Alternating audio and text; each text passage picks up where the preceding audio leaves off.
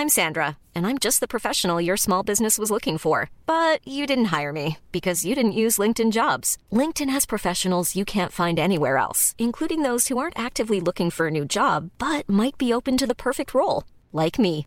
In a given month, over 70% of LinkedIn users don't visit other leading job sites. So if you're not looking on LinkedIn, you'll miss out on great candidates like Sandra. Start hiring professionals like a professional. Post your free job on linkedin.com/people today.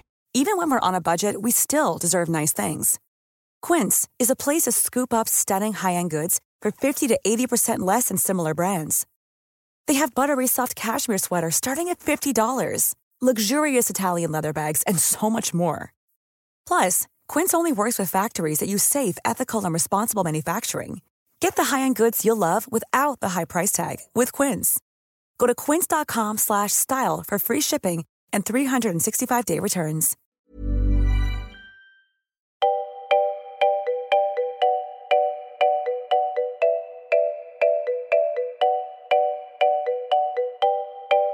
Det här är Mellan raderna med Gide och Öman, en podcast om läsning.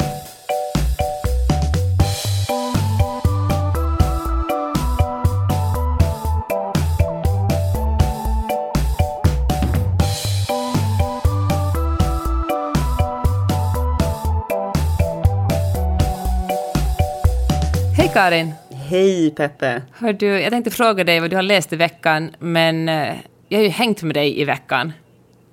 Ja, så jäkla lyxigt. Vi har faktiskt hängt i veckan. Vi har hängt i New York. Du och jag och Sissan och Ellen och lite annat löst härligt folk. Fasen vad kul det har varit. Alltså, det är ju livet att få åka iväg med sina väninnor och inte bara ses över en middag eller en lunch eller en drink, utan faktiskt tillbringa hela dygnet, äta frukost tillsammans, ta powernap tillsammans. Frukost med väninnor. Ja. Alltså, finns det något bättre? Nej, det finns det faktiskt utan barn som kommer och så här, mamma. Men hörru Karin, det kom ju fram, vi var ju otroligt bakis allihopa på lördagen, och så kom det fram på söndagen att du trodde att jag hade sagt fuck you åt dig. på lördagen. Vet du? Nu måste vi berätta för er om den här historien. Det var så att vi var ja, som Sissan sa, på det sättet som vuxna sa när man var liten. Mamma är lite trött, pappa är lite trött. Alltså det vill säga när man var så bakis efter typ, så här, man kommer ihåg någon kräftskiva, så sa de det. Ja, nej, men vi var faktiskt sjukt bakis. Och du var bakis på ett så här finskt sätt. Väldigt sammanbitet och tyst. Du som brukar vara så här varm och trevlig. Det var inte riktigt... Jag tror att det var kall och otrevlig. Ja. Ja, lite så. Och jag blir ju manisk som vanligt och babblar hela tiden. Jättejobbig människa. Och sen så skulle jag ge dig lite grief, som de säger i USA. Jag retade dig på parkeringen där du steg ut ur bilen, vi skulle gå och handla lite, och du och Sissa ville sitta kvar i bilen som två barn. Sura tonåringar. Ja. Och jag bara, kom igen, så här hetsade er, bara, kom igen tjejer, nu går vi ut. Och Sissan bara, fan pallar inte. Och du bara, men jag tar en kula för laget. Och så gick du ut. Och så sa du så här, jag gav henne permission. Som att vi skulle ut i kriget. Väldigt kul. Och sen så stapplade du ut helt så här likblek i ansiktet. Så sa du så här med darrande stämma, hur långt är det till mataffären? Och då sa jag, men Peppe, det är inte som att vi ska bestiga ett berg. Vi ska gå över en parkering. Och då var det tyst ett tag, så sa du, fuck you. Trodde jag. Men då förmodligen sa du typ något så här, jo, på finlandssvenska eller något. Men din hjärna tolkade det som ett riktigt F-you. Ja, kanske faktiskt lite välförtjänt. Du tänkte förmodligen fuck you. Det gjorde jag. Han är på hjärtat antagligen. Men så är det vänner emellan. Man älskar varandra trots att man stundvis är jobbiga mot varandra.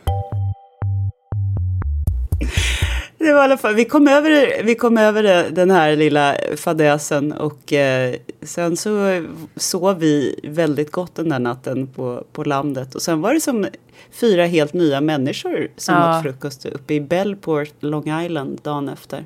Ja, vinkade lite att Isabella Rossellini när hon åkte förbi i sin Kia.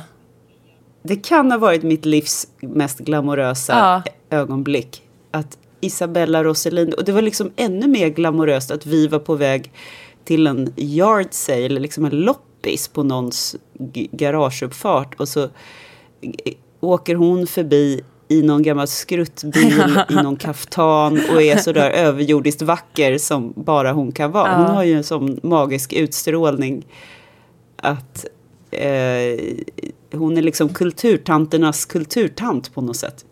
Ja, hon är ju verkligen en goal att kunna bli ens bråkdelen av vad hon är. Nu håller hon på att plantera ut ostron, inte själv kanske, men hon ser till att ostron planteras ut i den här Bellport Bay. Och för det är bra för vattnet, och det är ju liksom ostron, hela Long Island och New York, Manhattan är ju liksom ostron. Du tror inte bara att det är en ursäkt? Kändisar bara, nej, det är viktigt för faunan och floran att vi planterar ut de här ostronen. Egentligen vill vi slurpa ostron här på våra gräsmattor. Nej, men alltså, de äter ju ostron och hummer i New England på ett lite mer avslappnat sätt, kan man säga, än vi gör i Europa. De liksom dricker öl till, och det är inte så himla... Därför att det har ju funnits i sån rikedom. Så att, det är rätt kul. Vi var på en ostronbar på fredagen ju. Just det. En restaurang som Sissans kompis tipsade om, som heter Upstate Oyster. Bra tips till er om ni gillar skaldjur och New York. Men det är inte bara Isabella Rossellini som bodde där i Bellport, utan också Charlie Rose. Och jag måste säga att när Ellen började tala om Charlie Rose kände jag till hans namn, men jag fattade inte vem det var förrän jag kom hem och bildgooglade honom.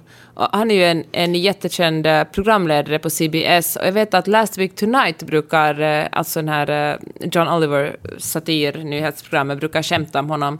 För att det är därför jag känner till honom. Ja, han sitter alltid med på Last Week Tonight. Precis, sitter alltid med 2 kvinnliga co-hostar, eller de är väl alla lika mycket värda, antar jag. Så och är vidrig mot dem. Ja, han sitter och är vidrig mot dem. Och nu visar det sig att... I direktsändning. Ja, så äcklig. Och nu, så visar det sig att han också är vidrig bakom kameran. Precis, en massa kvinnor har anklagat honom för sexuella trakasserier. Senast nu i höstas, bara 2017. Det är liksom ingenting som har hänt. Inte för det ursäktar för det skulle ha hänt för länge sedan. Men han är verkligen... Han har en pågående trakasseri. Alltså det tåget tuffar på fortfarande tydligen. Ja, och kvinnorna då har berättat att han har liksom fått iväg dem till det här sommarvistet i Bellport under någon slags förevändning. Du kan få jobba som min praktikant, städa mitt arkiv typ, eller bla bla bla.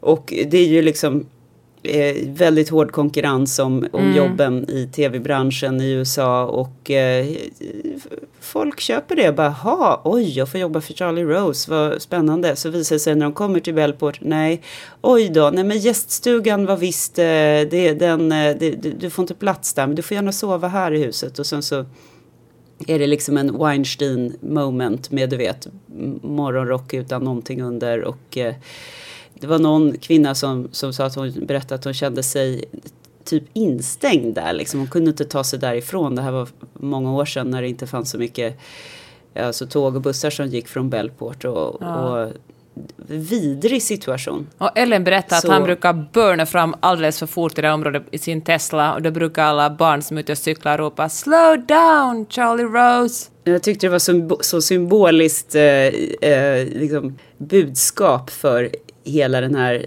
jävla gubbsjuke sekten liksom, som håller på förhoppningsvis drar sin sista suck. Det här med liksom, sluta köra omkring era jävla bilar där barnen cyklar runt. Sluta köra över folk, försöka köra över folk.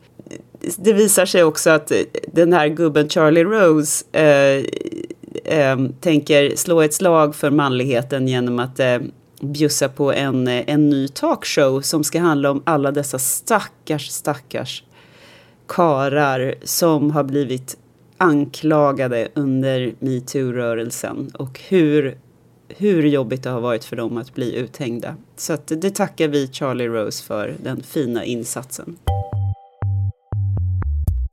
Men hör du Karin, nu ska vi tala om böcker. Den här veckan har vi en samarbetspartner som... Alltså jag kunde inte tänka mig någon bättre samarbetspartner än Årets bok. Så stolta över att få jobba med dem i år.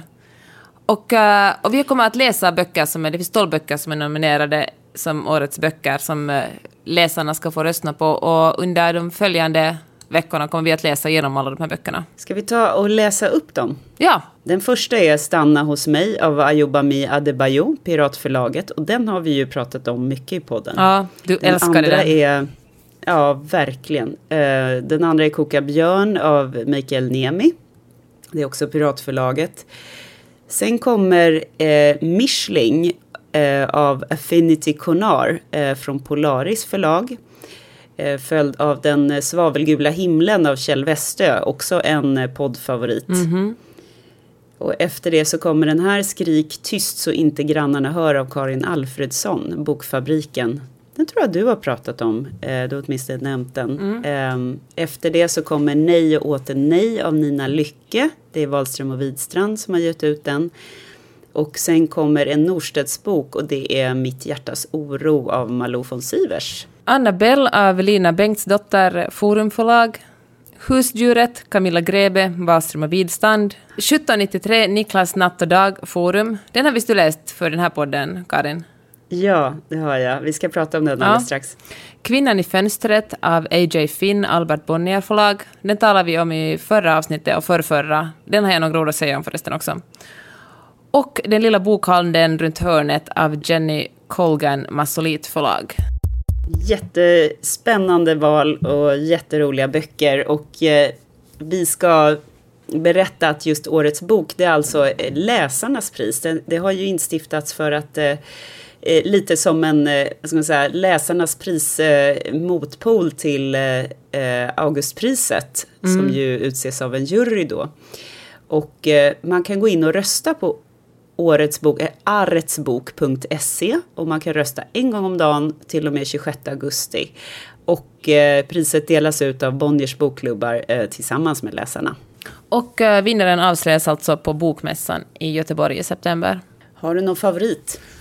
Ja, jag känner att som finlandssvensk måste jag hålla på Kjell Westö, Den svavelgula himlen. Jag tyckte ju också väldigt mycket om den. Ja, det är ju en jättebra bok. Men... Och jag har ju då lyssnat på den här. Och jag ska säga att det går att lyssna på alla böckerna på bland annat på BookBeat. Och jag har lyssnat på Niklas Natt och Dags debutbok, den här 1793. Är det hans debut? Jaha. Det visste jag vad det stämde. Ja, och den är ju helt fantastisk och har ju fått flera nomineringar och utmärkelser. Det är en historisk spänningsroman, ska jag säga. En historisk thriller, eller numera vet jag att man ska säga krim. Men det låter så konstigt att säga krim från 1793. Det är så otroligt väl... vad ska man säga, efterforskningarna eller research som han har gjort kring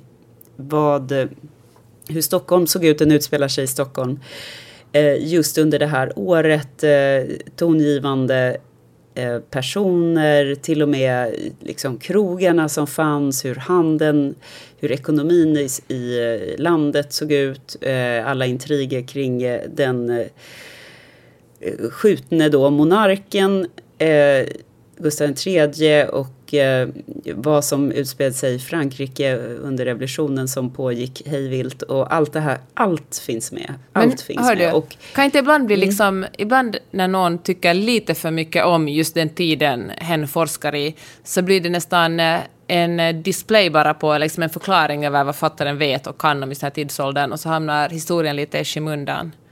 Det händer alltså inte här. Jag tycker att det var en väldigt bra poäng där. Ja, det är väl möjligt att han ibland kanske svävar ut lite grann i någon slags utläggning om. Men jag älskar ju sånt. Jag tycker att det bara är intressant. Jag ska säga så här, min enda protest kring de här detaljerna är att det är så äckligt. Allting är så äckligt. Om du inte kan tänka dig så här, allt som en människa, och du känner ju mig liksom, allt som jag tycker är fruktansvärt vidrigt finns med i den här. Men det är väldigt smutsigt och ohygieniskt och liksom kladdigt och klibbigt. Ja, och det är bajs överallt. Alltså, det är som att hela Stockholm, och det gör ju. Det är som att vara typ småbarnsföräldrar.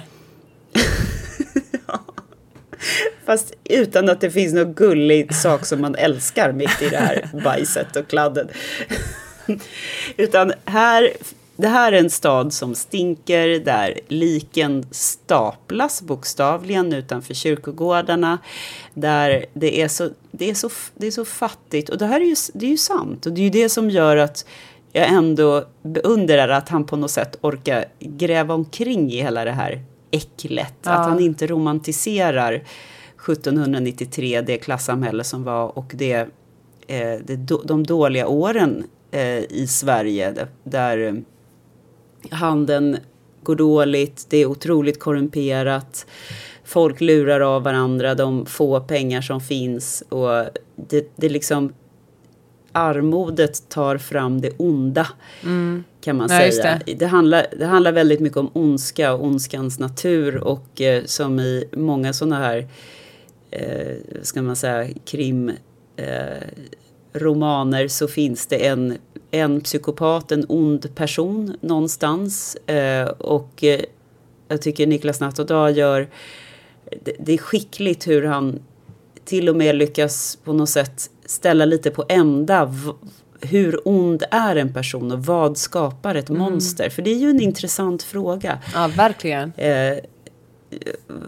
Finns det någonting som är ondska, eller är vi bara offer för omständigheterna?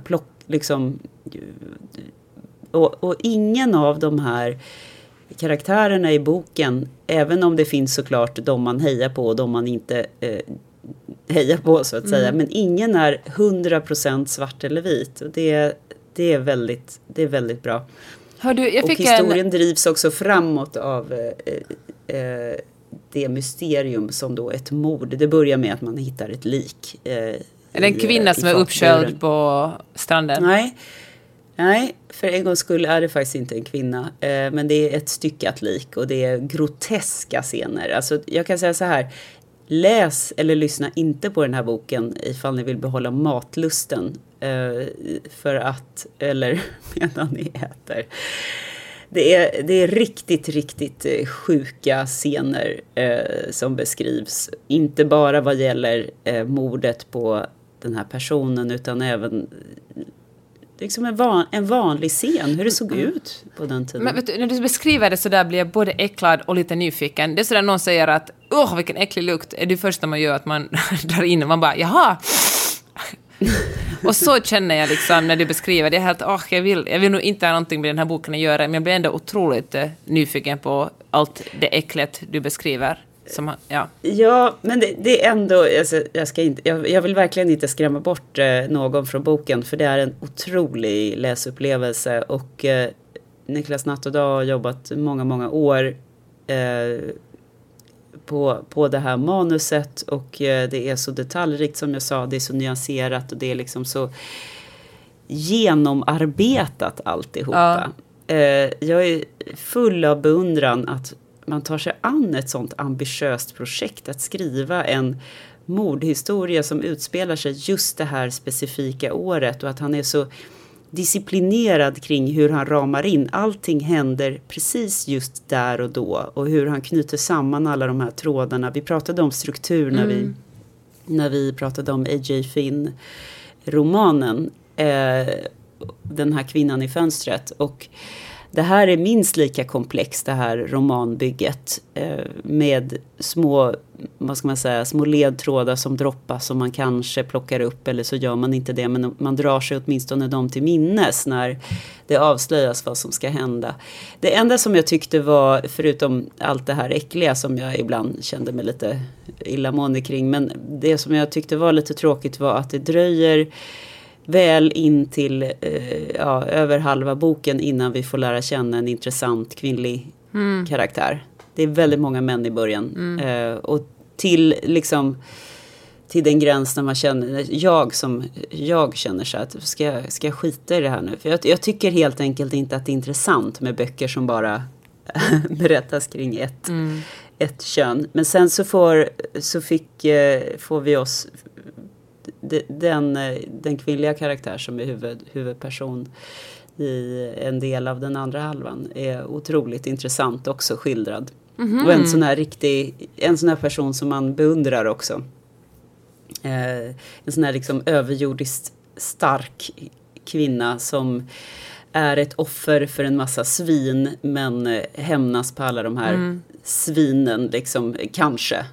Och ibland så lyckas hon inte. Men jag ska inte avslöja. Men lite det här Lisbeth Salander, någon som kan tänka ut, någon som liksom sånt gillar man ju liksom, bygger styrka, förstår du? Jag bygger styrka av nederlag istället för att gå under. Men det är nästan på, inte Lisbeth Salander, för hon är ju alltid, hon är ju liksom för stark, hon är nästan en superhjälte. Men du förstår vad jag menar, verkligen. Att man hejar på henne väldigt mycket och man hatar de här männen som, vilka fruktansvärda övergrepp som begicks, inte bara på den fattiga klassen utan på kvinnor. Fruktansvärt. Hiring for your small business? If you're not looking for professionals on LinkedIn, you're looking in the wrong place. That's like looking for your car keys in a fish tank. LinkedIn helps you hire professionals you can't find anywhere else, even those who aren't actively searching for a new job but might be open to the perfect role. In a given month, over 70% of LinkedIn users don't even visit other leading job sites. So start looking in the right place. With LinkedIn, you can hire professionals like a professional. Post your free job on linkedin.com/people today. Millions of people have lost weight with personalized plans from Noom. Like Evan, who can't stand salads and still lost 50 pounds. Salads generally for most people are the easy button, right? For me, that wasn't an option. I never really was a salad guy. That's just not who I am. But Noom worked for me. Get your personalized plan today at Noom.com. Real Noom user compensated to provide their story. In 4 weeks, the typical Noom user can expect to lose 1 to 2 pounds per week. Individual results may vary. Since 2013, Bombas has donated over 100 million socks, underwear, and T-shirts to those facing homelessness. If we counted those on air, this ad would last over 1,157 days. But if we counted the time it takes to make a donation possible, it would take just a few clicks. Because every time you make a purchase, Bombas donates an item to someone who needs it. Go to bombas.com/ACAST and use code ACAST for 20% off your first purchase. That's bombas.com/ACAST, code ACAST. Hördu, jag avslutar ju Kvinnan i fönstret och fick en aha-upplevelse. Vi hyllar ju den otroligt mycket.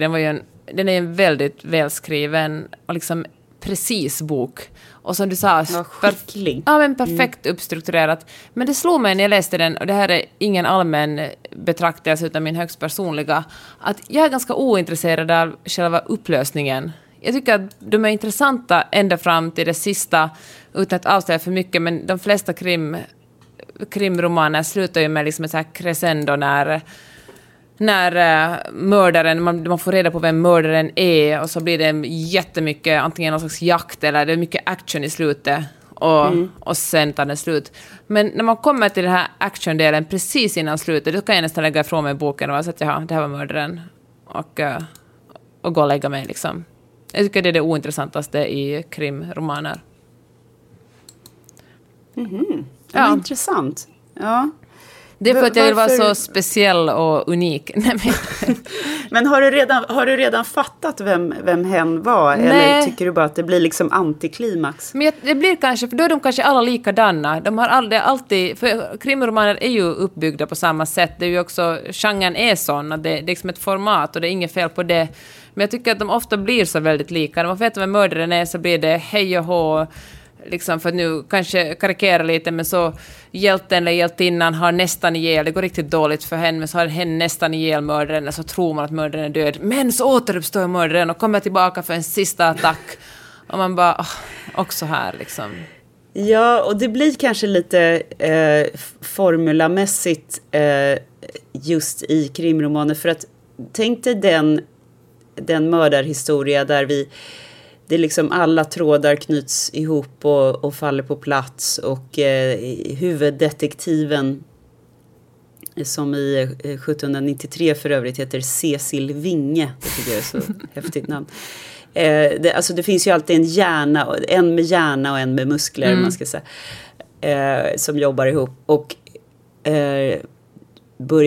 börjar liksom som Sherlock Holmes är. Att plötsligt blev Cecil Winge tyst och blicken blev stel. Då vet man, okej, nu har han kommit på, eller hon kommit på vad det är. Kapitel 2. Där någonstans, om vi sen inte får reda på, kan du tänka dig en sån mördarhistoria, så får man inte reda på. Gud, vilket antiklimax alltså. Det skulle man ju inte gå med på. Så folk skulle bli så förbannade. Ingen skulle gå med på det. Och om ni vet någon, ni som lyssnar, om ni vet någon bok där man faktiskt inte får reda på vem det är som who done it. Säg gärna till då, hör av er. Jag kan inte komma på någon, för att jag tror att det skulle bli liksom uppror. Här har jag läst 450 sidor om det här jävla 1793. Nu ska jag liksom inte få reda på vem det var som hackade upp den här människan. Och man vill ju ha man vill inte bara få reda på, man vill också utkräva liksom någon slags hämnd. Ja, fast jag tycker att det kan vara lite så här kittlande fräscht om mördaren får gå fri. Ja. Det kan vara liksom... Kanske det, med lite straff ändå. Någon slags tillfredsställelse. Ja, det kan jag väl gå med på. Det är inte så att jag hejar på det underlaget, men jag tycker att det är liksom någon slags uppfriskande slut. Alltså det måste ju vara det svåraste att ha ett uppfriskande slut i ett väldigt tajt format ändå. För att läsarnas förväntningar är ju så otroligt höga. Liksom, läsarnas förväntningar är att det ska vara ett visst sorts slut. Men att kunna hålla sig inom förväntningarna men ändå överraska.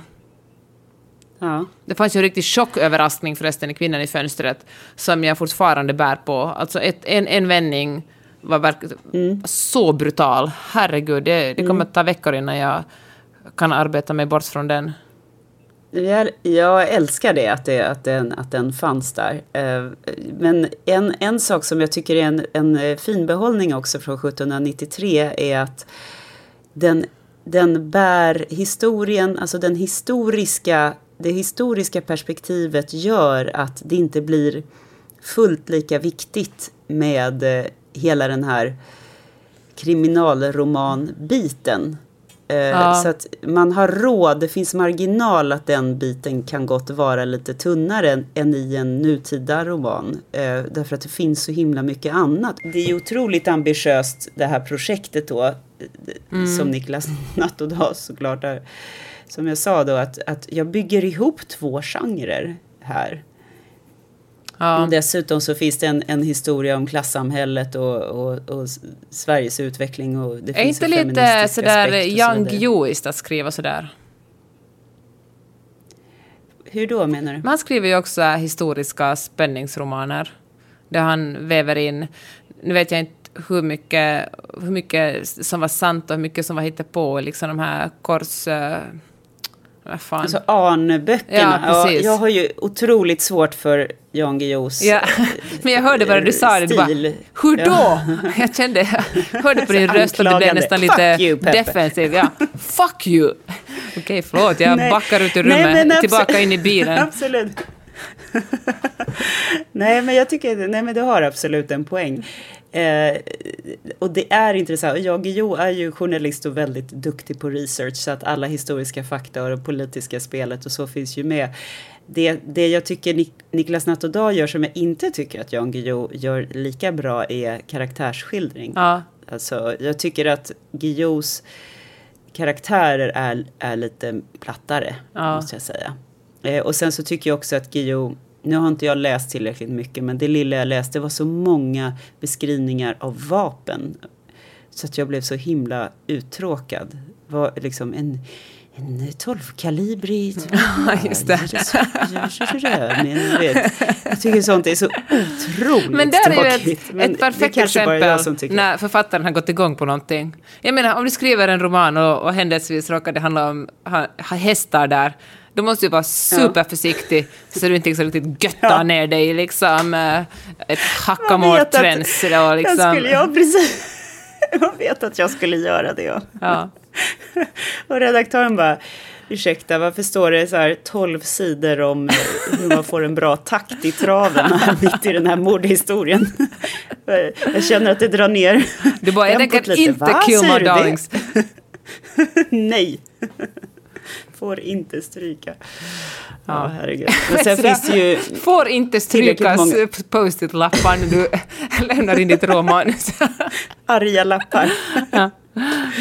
Det skulle man våga. Nej, men tyvärr finns det ju, eller tyvärr, det finns väl väldigt många människor som tycker att det är kul med såna här vapenbeskrivningar och sånt. Så att, jag vet ju att min man till exempel tycker väldigt mycket om såna här Jo Nesbø och den typen av stora, tjocka kriminalromaner. Ja, men jag gillar också Jo Nesbø. Och ja, han är skicklig författare. Men han tycker också om min man till exempel krigsromaner. Ja. När det är många såna här beskrivningar av strategier i olika slag. Så det är ju såna detaljer som folk nördar ner sig i. Så att är du det minsta historiskt intresserad eller har någon vän som är det, så tror jag att hen kommer gilla den här 1793. För att det är skithäftigt. Och man känner sig lite smart. Jaha. Jag har faktiskt lyssnat på den, ska jag säga. Ja, det är en helt ny känsla. Men nu kommer jag bli så här irriterande människa som droppar grejer. Det är jag ju redan. Gud, jag är ju redan det. Men jag kommer bli ännu mer jobbig. Ja, faktum är att det var år 1793 som... Ja, men alla älskar en sån person. Nej, alla hatar styra en sån in person. samtalet på middagar så man kan droppa kunskap. Ja. Det är om du bara sparkar mig lite lätt på smalbenet då, så är jag tacksam. Så kan du väl säga, fuck you. Lite så tyst, och så fattar jag vad grejen är.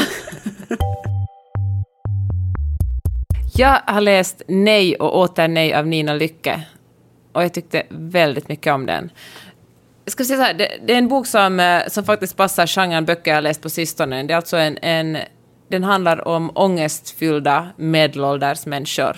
Och till och med jag känner mig faktiskt i början lite så här mättad på den här genren. Men, jag älskar den genren. Ja, men alltså den här var så välskriven. Det handlar alltså om 3 stycken personer. Det är Ingrid och Jan som är båda två drygt 50 och de har varit gifta sen de var väldigt unga, känner varandra utan och innan, har sex så här schemalagt varje onsdag för att Ingrid har läst någonstans att man ska ha det.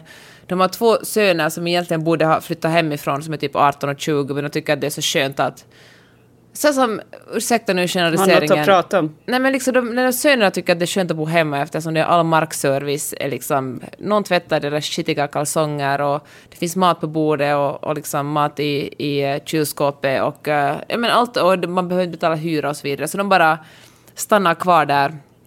Och Ingrid... Jag vet inte vad jag tycker är mest irriterande, att barnen vill göra det eller att föräldrarna tillåter sådana där saker. Och Ingrid känner så här att hon har gjort allting rätt. Hon har liksom gjort exakt så man ska uppfostra barn. Hon har offrat sig för några barnen. Skjutsat hit och dit på liksom gitarrlektioner och ishockeyträningar och sett till att de har kommit till skolan hela och rena.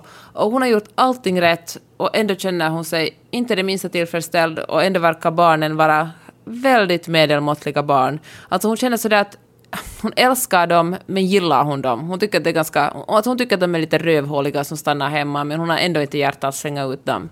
För vilken mamma skulle slänga ut sina egna söner? Och till saken... Okay. När kickar intrigen in här? Det här är liksom själva premissen, eller? Det är när Jan, som verkar vara världens tråkigaste gubbe, han går han jobbar på någon slags departement, går han på en julfest. Där träffar han sin kollega Hanne, 35 år, som är singel och har just blivit... Hanne har just blivit nobbad av en annan kille. Hon bara, fan, måste hitta på något roligt. Och sen bara för att hon är uttråkad så raggar hon på Jan och då inleder de ett förhållande. Ett superpassionerat förhållande. Vet du varför jag stönar? Jag stönar inte för att det är liksom så tråkigt och förutsägbart, utan för att det är så här i livet. Ja. Jag har hört den här historien 100 gånger. Från livet. Ja, det kunde verkligen. Det är väldigt realistiskt berättad. Den är såna element som, jag ska förklara det här, men element som man kan tänka att, som, du vet när någonting händer som är jättekonstigt eller en konstig vändning i verkligheten och ser man så här att nej, här är nog så att verkligheten överträffar fiktionen. Såna små element finns i den här boken. Alltså ingenting superkonstigt, men sånt som man är helt sådär att jag kunde kanske inte komma på det där själv, men precis så här skulle jag kunna gå. Ja. Det är skickligt ändå att hitta den där balansen. Ja. Att det är realistiskt men inte överdrivet. För att det måste ju också vara ett drama i det. Liksom. Det får inte bli klyschigt. Det är ju jättesvårt att skriva någonting som alla köper utan att det blir en klyscha. När det är historier som berättas hela tiden, varje dag. Exakt, men verkligen. Och jag tänker att den här liksom berättarstilen påminner lite om Knausgårds. Alltså Ingrid betraktar sin omvärld lite som Karl Ove Knausgård betraktar sin i sina böcker. Och Hanne, alltså den här 35-åringen, hon påminner om Ester Nilsson i Lena Anderssons böcker. Du vet när Ester kan få så här att om han nu säger så här, så då betyder det här. Har liksom bestämt sig hur det övertolkar. Precis. Och det är liksom det är tajt skrivet. Och det är bra. Jag är ju inte hela galen i Knausgård, men jag tycker att jag får väl ge honom att han har skrivit helt okej böcker. Och det lyckas. Och liksom lite på samma sätt som han kan beskriva väldigt detaljerat en ganska tråkig vardagssituation. På samma sätt gör författaren Nina Lyckede och gör den här vardagliga, ganska tråkiga situationen väldigt intressant. Och jag tror att den är intressant för att det finns någon slags igenkänning. Man kan liksom, eller som du sa genast, fan det här är ju verklighet. Sånt händer ju faktiskt på riktigt. Och tyvärr. Och det är... Ja, men den är både... Och i första halvan av boken kände jag att herregud så deprimerande det är att bli äldre. Ska det verkligen vara så här när man är 55 eller hur gamla de här människorna nu är? För att Ingrid går verkligen och funderar på att varför kämpa så mycket? Varför jag kämpar så mycket för mina barn? Varför jag kämpar så mycket för att göra... Hon jobbar på en skola. Varför jag kämpar så mycket för mina elever? För att jag verkligen slutar... Ingenting brinner i mig längre. Jag slutar bry mig. Egentligen kunde jag lika bra ge upp det här och bara stanna hemma, äta precis vad jag ville, dricka precis vad jag ville och bara leva på bidrag från staten. Jag tror inte mitt liv skulle vara varken olyckligare eller lyckligare på det sättet. Så här går hon omkring och tänker på. Finns det en vändpunkt där efter Jans svek som är oväntad eller som är liksom... Det finns någonting som... Det finns det. Jag tänker inte avslöja den. Som men inte är att hon åker till Toscana och dricker te med någon snygg italienare eller något sånt där. Nej, det gör hon inte. Ja, men det finns en väldigt... alltså, ska vi säga så här att Ingrid blir fri från sin ångest på ett oväntat sätt. Och man blir liksom... den kan kännas stundvis väldigt tung, den här boken, men man blir väldigt glad för hennes skull. Och ja, men så jag förstår att den här är en av årets böckerna. Det är också skönt förresten, måste jag säga, om årets bok. För alla böcker som finns där kan man någorlunda garanterat att de är ganska bra. Alltså det är en jury som har valt ut dem och som har verkligen valt dem på basen att det ska vara bra språk, bra intrig och liksom en på det stora hela en bra historia. Men och den här nomineringsjuryn har ju vi träffat och de är ju otroligt seriösa. De vrider och vänder på liksom alla genrer och varenda... Ja, det ska vara grundidén är ju att det ska vara läsarnas pris och det ska vara ett bra språk, det ska vara en välberättad historia, de ska vara utgivna på svenska och de ska tilltala en bred läsarkrets. Det är liksom några av de här uppsatta kriterierna som de har satt upp. Och jag tycker att de har gjort ett jättebra jobb för det är ju skickligt att rada upp böcker som tilltalar en bred läsarkrets men som inbördes är väldigt olika. Ja, för det är de verkligen. Ja, men det var en bra... Jag kände verkligen att den här nejoten... Jag läste den både på flyget till och från New York. Och jag kände faktiskt att jag längtar lite efter att läsa vidare i den. Och det är ju en underbar känsla när man vill veta hur det ska gå. Ja, fantastiskt. Jag kan säga att nästan hela flygresan både till och från USA så lyssnade jag på... inläsningen av 1793. Det är en jättebra inläsning på BookBeat och det var så himla härligt att sitta på ett flygplan med såna här stora hörlurar med noise cancelling och den här rösten i örat. Jag blev så insugen i historien. Den är väldigt bra att lyssna på. Så att jag kan varmt rekommendera den som en sån också. Vissa saker var kanske lite detaljerade. Jag fick ta om några gånger. Men det är viktigt att rösten är skön tycker jag när man lyssnar på en bok. Särskilt som är så otroligt lång. Ja. Jättemånga timmar. Men den kan ni ha med er på semestern i sommar. Och för de av er som vill höra när vi pratar om några av de här nominerade böckerna som redan har varit i podden så är det då Stanna hos mig har vi pratat om. Den svavelgula himlen av Kjell Wester har vi pratat om. och Kvinnan i fönstret har vi pratat om i tidigare poddar.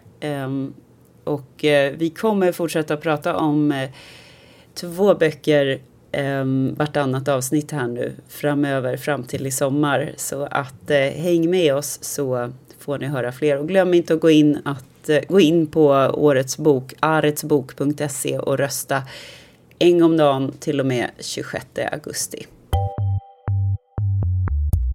Monica Fagerholm skrev en så otroligt bra sak på Facebook. Hon var så här: skippa hela Nobelpriset i litteratur. Det har liksom skett för mycket varumärkesskada.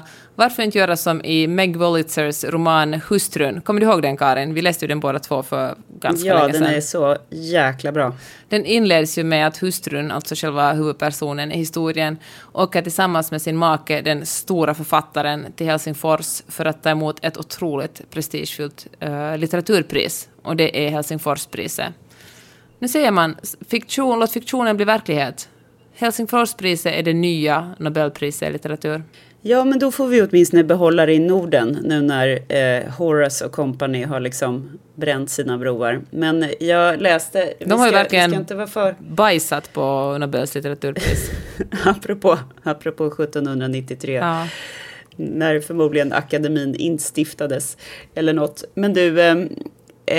det kommer ju komma ett pressmeddelande imorgon när vi spelar in den här podden med goda nyheter, så att vi kan inte vara för förhoppningsfulla. Förmodligen kommer allting bara vara som återgå till hur det var som förr. Kanske Charlie Rose kan kliva in och ta göra en tv-serie om det. Ja. Hörru, innan vi slutar vill jag ändå tala kort om en otroligt bra debutroman som jag läste i badkaret i veckan.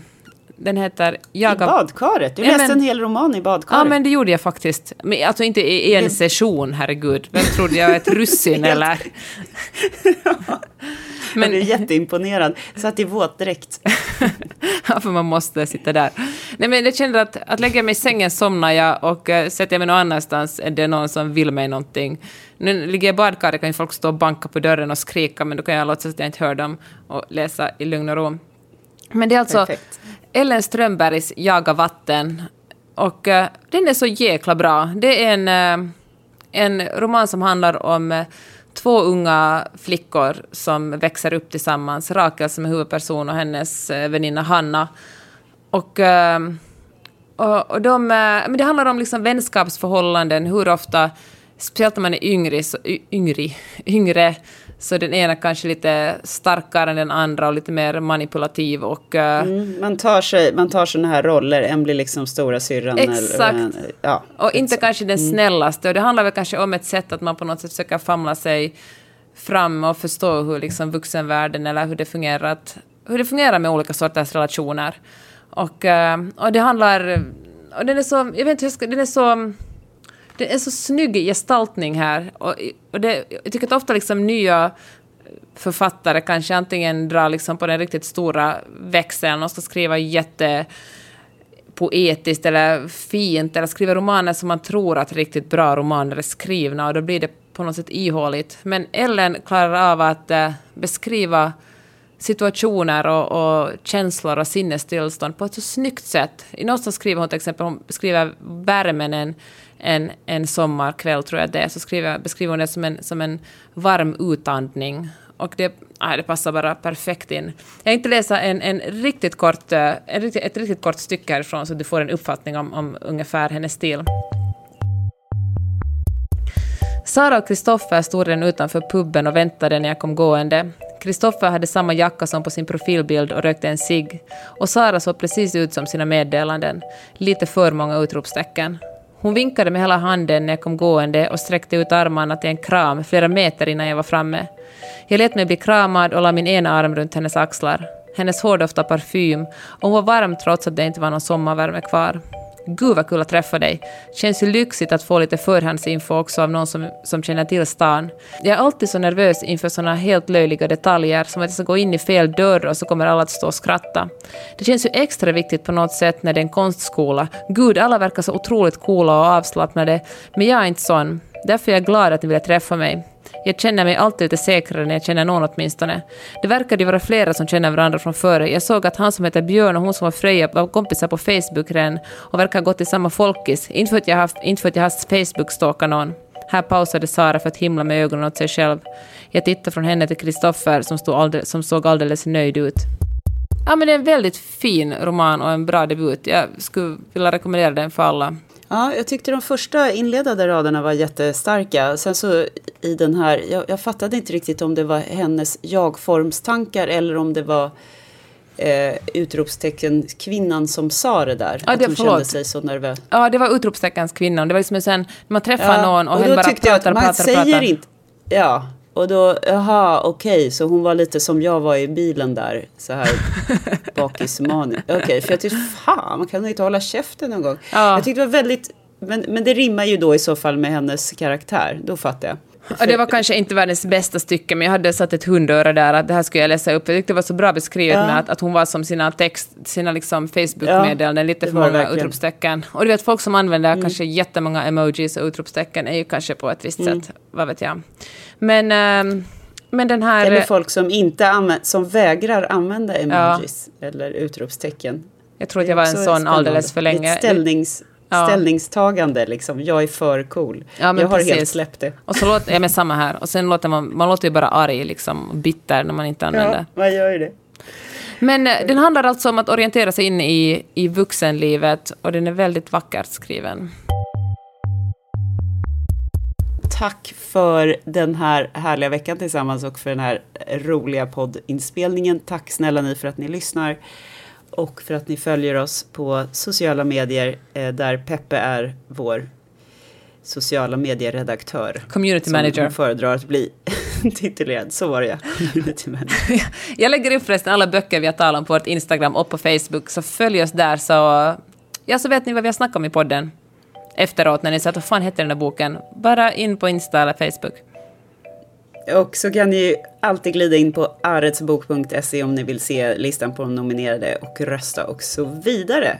Så puss och kram hörni, vi ses om en vecka. Fuck you. Nej, sov gott Karin, förlåt. Vi hörs nästa vecka, hej då! Det gör vi, hej då!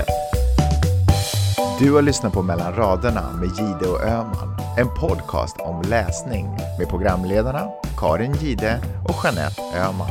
Glöm inte att du kan mejla dem på mellanraderna@gmail.com.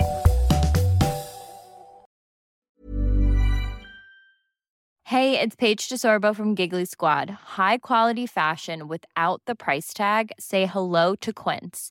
I'm snagging high-end essentials like cozy cashmere sweaters, sleek leather jackets, fine jewelry, and so much more. With Quince being 50 to 80% less than similar brands.